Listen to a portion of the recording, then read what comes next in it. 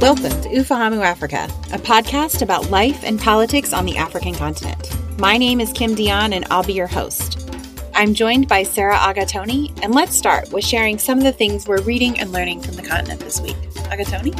Hi, Kim. So I've been reading about President Trump's executive order, otherwise referred to as the Muslim ban by some. And very briefly, it's a 90-day ban on citizens of 7 countries: Iraq, Iran, Syria, Yemen, Sudan, Libya, and Somalia. And also a 120-day ban on all refugees.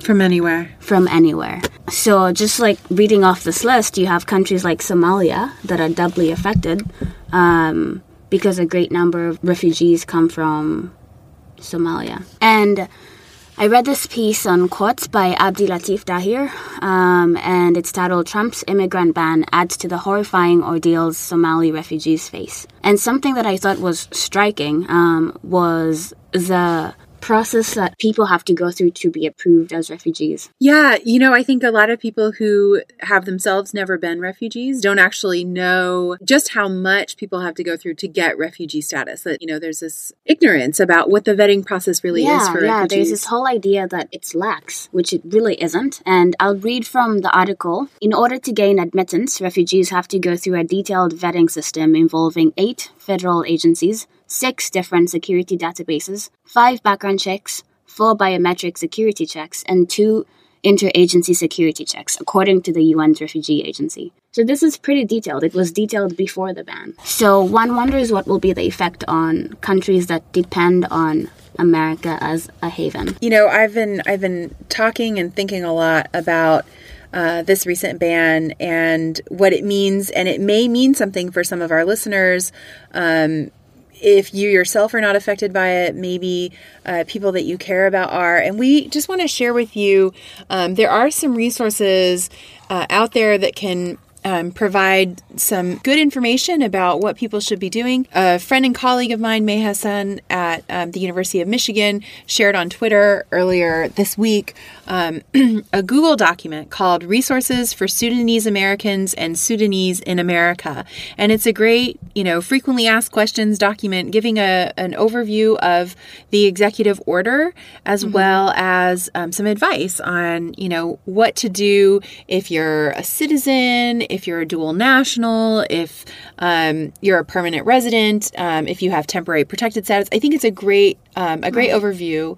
One thing I will say, though, is, I've also gotten a lot of questions from folks who are personally not affected by the ban, but still want to do something. And one thing that's also great about this resource list is at the very end, it includes a list of organizations that you could donate money to. Mm-hmm. So, some that I'm sure many of you have heard of, like the ACLU or the Council on American Islamic Relations, but it also includes specific community organizations, for example, the Sudanese American Public Affairs Association.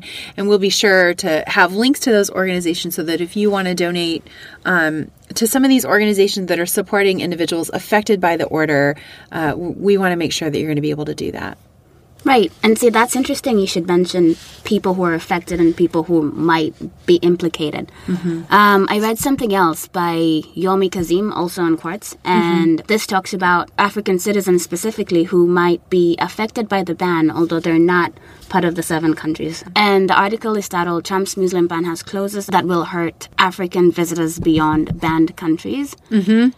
And this is because one of the sections of the executive order emphasizes this idea of reciprocity of procedure. Basically, what you do to us, we'll do to you. And specifically, there's 2 examples of Nigeria and Angola. Mm-hmm. So Nigeria charges American citizens about $215 for a visa, whereas Nigerian citizens usually have to pay about $160. Mm-hmm. And so there's also fear that the structuring of fees might change. And also for countries such as Angola that have been cited as having a stingy visa policy towards the United States especially, there's also fear that the citizens of these countries could receive fewer visas.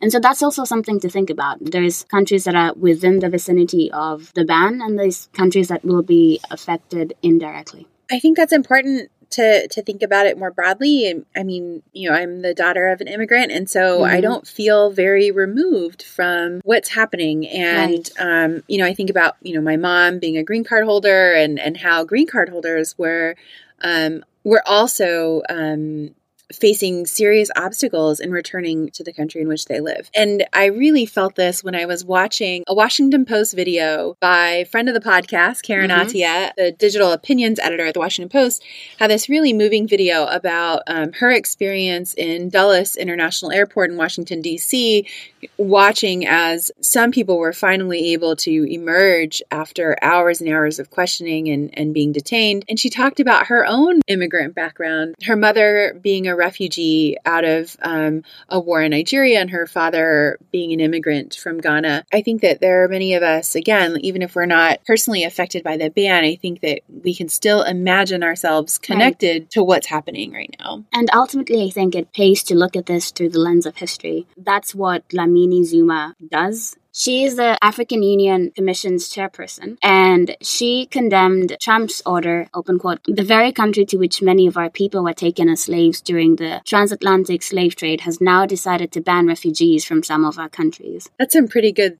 shade she's throwing. It's That's like amazing shade. And, she's right. Yeah. In preparation for my chat with TJ Talley this week, I actually listened to an episode of the BBC Radio 4 podcast, Seriously. The episode is called Out in Africa, and in the radio documentary, BBC journalist Zach Adesina, who's himself a filmmaker and a gay man with Nigerian roots, he explores what it means to be gay, lesbian, bisexual, or transgender in Africa. And it's, the podcast is about 36 minutes long, but it was really compelling the whole way through. So I highly recommend it to our listeners. Check out our website, ufahamuafrica.com, on Monday morning when we'll post links to these pieces we've mentioned, as well as bonus links to things that we found interesting. In commemoration of Black History Month, this week on Ufahamu Africa, I got to chat with one of my favorite historians, Dr. TJ Talley.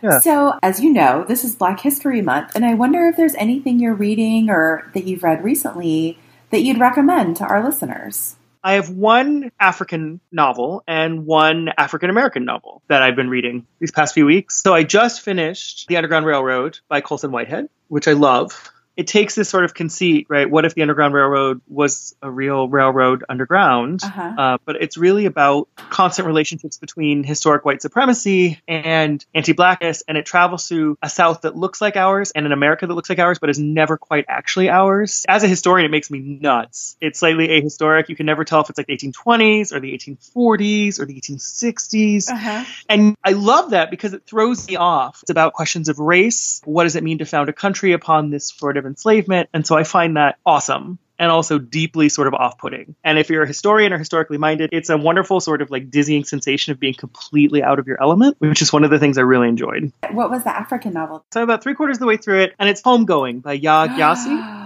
I love that book, and I cannot wait to talk to you when you're done reading it. Oh my God. People just told me that it was good, and so I got it on Kindle, and I started reading it, like, let me take a break. And 3.5 hours later, as I was halfway through the book, I'm like sitting at this coffee shop with my hand over my mouth the whole time, just being like,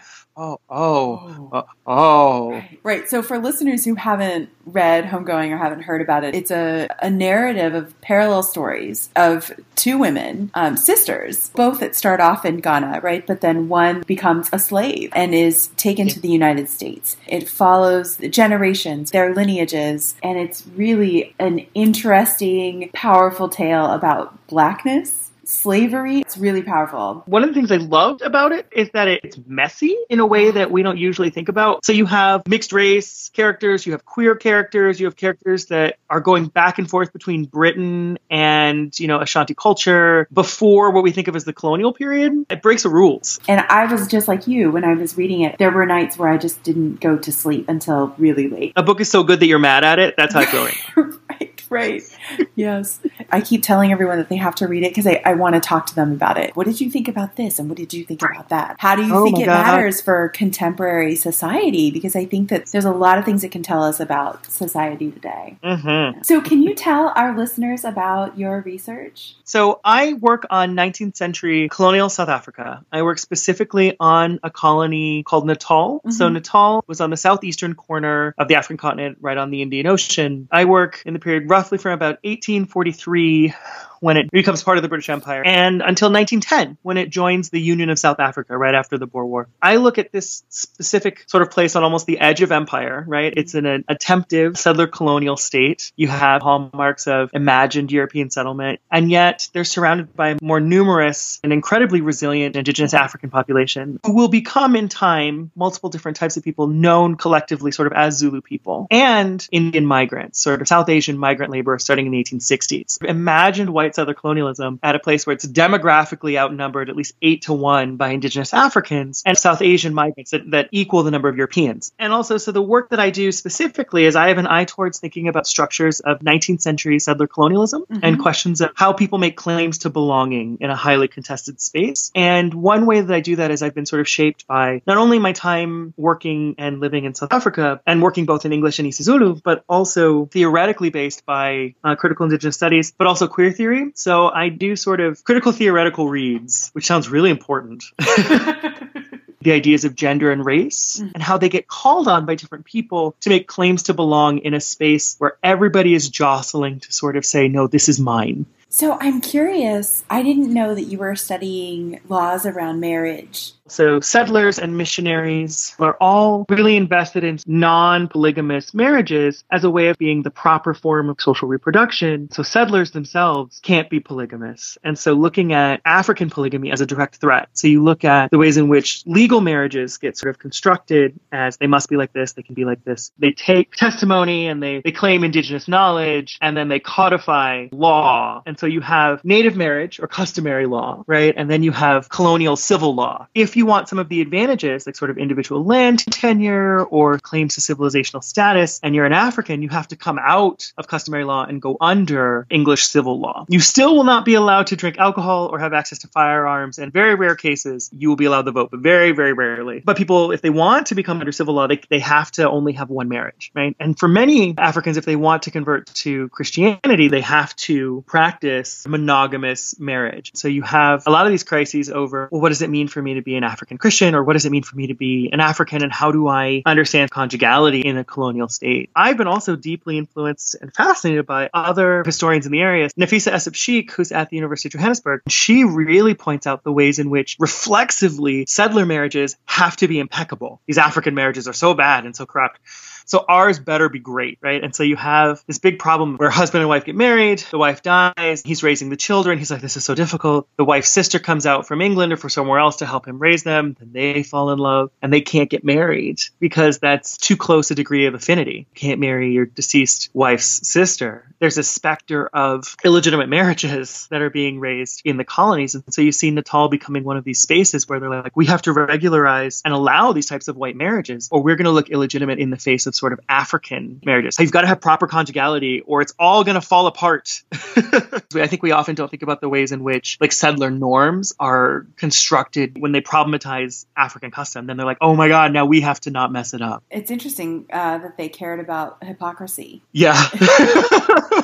I would not have guessed. Were there laws about same-sex relationships in this period? In the debates in the 1880s, 1890s, so as the century goes on, you see adding to a bill that would be for the protection of women and children, you have the insertion of very similar language that's happening across the British Empire, which is the criminalization of homosexuality. It can be seen as an offense to either encourage or allow unnatural male relations. And so this gets added in sort of last minute in debate over protecting the honor and the chastity of young women and families. And we don't see that many cases sort of same-sex behavior that get detailed. There's things that could be seen as sort of queer activities that are not really actually addressed outright. And then you have sort of rare cases of soldiers or other people being discharged or imprisoned for sodomy. Again, really rare, but you do see sort of edges of it. And I think it's really fascinating because in this period, not talking about something, for all of us who've ever had to go through Foucault, right? Not talking about it's a huge way of how we sort of recognize the contours of, what is allowable or not allowable in society. So I see it, but it's frustrating, right? The glimpses are rare. Doesn't mean it didn't happen. It might be in a different context. It's not noticeable. One thing I look at is, well, then how does heteronormativity operate? How do these assumptions over what becomes proper normative behavior, how does that work? And then how does that play out along ideas of race, right? So, for example, like how might polygamy or properly polygyny for Africans be deemed by British observers as fundamentally non-normative and ironically as too heterosexual? How can a particular normative practice for Africans be rendered unacceptable? But also looking at sort of then how do people structure their sort of social relations in response to this. So that I find to be useful, but I've also found that I've got to be real careful. Right. I can't just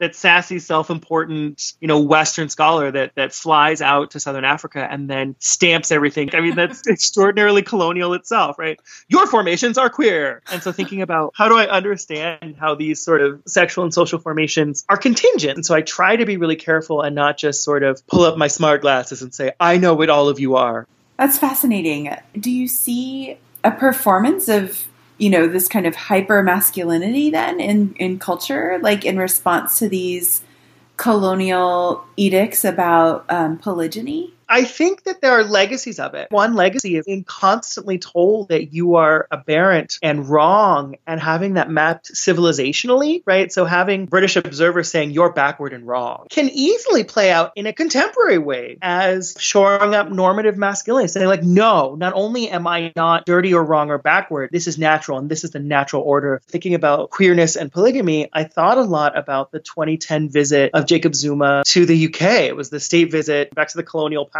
Right. And the British press was all about how many wives is Zuma going to bring? Is he going to try to marry the Queen? And there was all of this sort of rhetoric about how he's this, backwards sexist bigot. And we can make many thoughtful, important critiques of much of the heteronormativity and many of the things that Jacob Zuma has done. But it also so easily played into all of these colonial assumptions about African masculinity. And Zuma called it out, right? He was like, this is colonial, propaganda. This is sort of like, you've been always treating us like this. He wasn't wrong. This is the same man who was making sorts of heightened claims, though, about like hyper, masculine normativity, where he would say things like when he was being tried for rape, he was like, no, I don't need to rape. I'm a proper man. I would never, I'm the right kind of man. This wouldn't be a problem for me. So you have really problematic statements, but ones that are also being made in a sort of colonial, like historic context. I find that fascinating how you can make these recourses to hyper-normative behavior when you're being queered. Right. Certain political leaders make these denigrating comments about same-sex desire and same-sex relationships. What's interesting is how many of them point to it being a Western import. Right. And that's this way of kind of rejecting that colonial past and the continued like neo-colonial presence of people who are calling for greater rights in the international community for sexual minorities in Africa. Right. So like the British and the U.S. Well, the U.S. under the previous administration. It makes me think about, for example, intimate partner violence. I'm curious, was there anything that you found in your research about, laws or rhetorics around intimate partner violence? The idea that we need to protect, brown women from brown men, right? And that's where white people step in, right? And this idea that Zulu masculinity, as it's being constructed by settlers, through polygamy, right, is a sort of debased sort of social function which shows that their treatment of women is backward, which means that the colonial state must step in. There are moments of violence, and they are not to be denied. They're not to be sort of excused. There are also ways in which violences take place in a context that is then explained in hierarchies of colonial power to sort of justify other people's claims to control. And I think about this going back to your previous statement too about contemporary African politicians making, rampantly homophobic claims, right? Is homosexuality un-African? If I'm asked that question, first off, my answer would be yes and no. people throughout time that have had attractions to people of the same gender, which we could also problematize, but for the sake of argument, sure, then yeah, that can be a phenomenon that has happened to people in different locations throughout time, although it's definitely contextual and mediated in different ways. But the term, the organizing term, and the way that we understand it of homosexuality and the concepts that come with it is a 19th and 20th century Western invention. And that doesn't mean that, like, if you are an African person and you're attracted to people of the same gender or you identify as queer, like that doesn't mean that you're not being African, but it does mean that some of the terminology that has been used comes from outside of the continent and then is adapted, understood, translated, and made sense of in this context. We need to put pressure on what we mean by that term, because I think otherwise we get to this sort of like easy universal liberalism. So back when Hillary Clinton was the Secretary of State and she was like, LGBT rights are human rights. And I was like, okay, yes. Like as a queer person, I'm like, sweet. I do love me some human rights. Yes. Right? But at the same time, what does it mean when you're from, a powerful Western country and you're making claims to universal human rights against other people? If you have colonial histories of Europeans coming in and telling Africans that they're backward and wrong and need to fix their lives, this conversation isn't happening in a vacuum. Right. And so, yes, we can't just pretend like, well, but we need to focus on this issue. And I'm like, but they're not separate. They operate simultaneously. So I also teach on sexuality and politics in Africa. And, just a year ago, there was a remix of the song by Macklemore, Same Love, by Art Attack in Kenya. It's this really, powerful video that's talking about same-sex love in Kenya and using actors from Kenya. And it's really beautifully shot and also tragic, and it demonstrates this potential that arts and culture can have in the movement for improving rights for sexual minorities in Africa, and not from this kind of Western imposed juncture. Right? It's something that's coming from folks themselves. When I talk to my students about sort of African Christianity, it's a space where you can have the reproduction of colonial norms for sure, or forms of sort of oppressive institutions of masculinity or identity, but you can also have ways in which Africans reestablish and reassert who they are, right? This religion means something to me, but I'm also going to push it back at you, right? What they call the Ethiopian church movements in the early 20th century, where Africans were like, we're not being allowed spaces within our own churches to rise in the hierarchy, and we have equal access to spirituality and the divine and knowing who we are. Lauren Jarvis in North Carolina does a really fantastic work about the Shembe Church. This is a Zulu sort of nationalist or cultural church that also says, like, we're Christian and this is who we are, but we also incorporate traditional elements of our own culture and we also push back. I find that really cool, being able to observe services in this church and to see the sort of melding of different traditions and these traditions being claimed as sort of this is who we are and this is our identity. One of the things I try and emphasize to my students is how dynamic African peoples are, because I think that so often for us in the West, our own sense of being dynamic, our own sense of being current and being modern is often literally done at the expense of Africans without thinking. We assign Africans as unchanging, pre-modern, and we're the ones that are dynamic. Right. And I'm like, y'all think some people aren't on Facebook? You think that some people aren't actually, using memes or sampling tracks or, Black Twitter isn't doing its own thing in South Africa? Like there's that pushback, and people are as dynamic and as real as you. And I teach an African feminisms class, and one of the first words we learned was solipsism, right? The idea that we're the only real thing and everything else is sort of like background. My students are like, that's messed up. And I was like, think about it in your own life. And they're like, oh no, we can't just think that to be gay is to be gay is to be gay. The word has changed and it's dynamic. Well, thank you so much, TJ, for sharing your research and your ideas and with us this week. I've learned a lot, and I'm sure our listeners will too. Always great chatting with you, Kim. That's all for this week. Share your thoughts and tell us what you're reading and learning about the continent at ufahamuafrica.com. You can also find us on Twitter at ufahamuafrica. Ufahamu Africa is a production of Smith College, sponsored by the Committee on Faculty Compensation and Development. Sarah Agatoni, Smith College Class of 2017, is Ufahamu Africa's Research and Production Assistant. Technical assistance is provided by the Center for Media Production at Smith College. Music is courtesy of Kevin McLeod.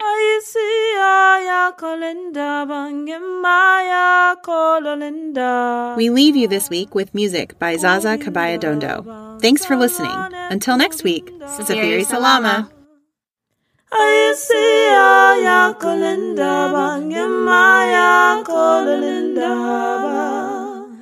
Kubindaba, Salwane Kubindaba, Kubindaba, Kubindaba, Kubindaba, Salwane Kubindaba, Kubindaba, Kubindaba, Kubindaba, Salwane Kubindaba.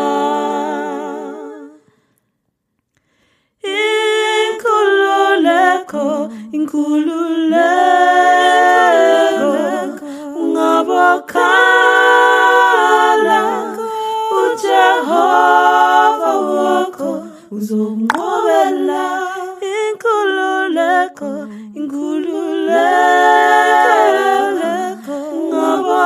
ungabokhala uJehova wakho uzomnqobela Tulasizwe ngabokhala uJehova wakho uzokunqobela Tula mama Tula mama Tula mama Tula mama Tula mama,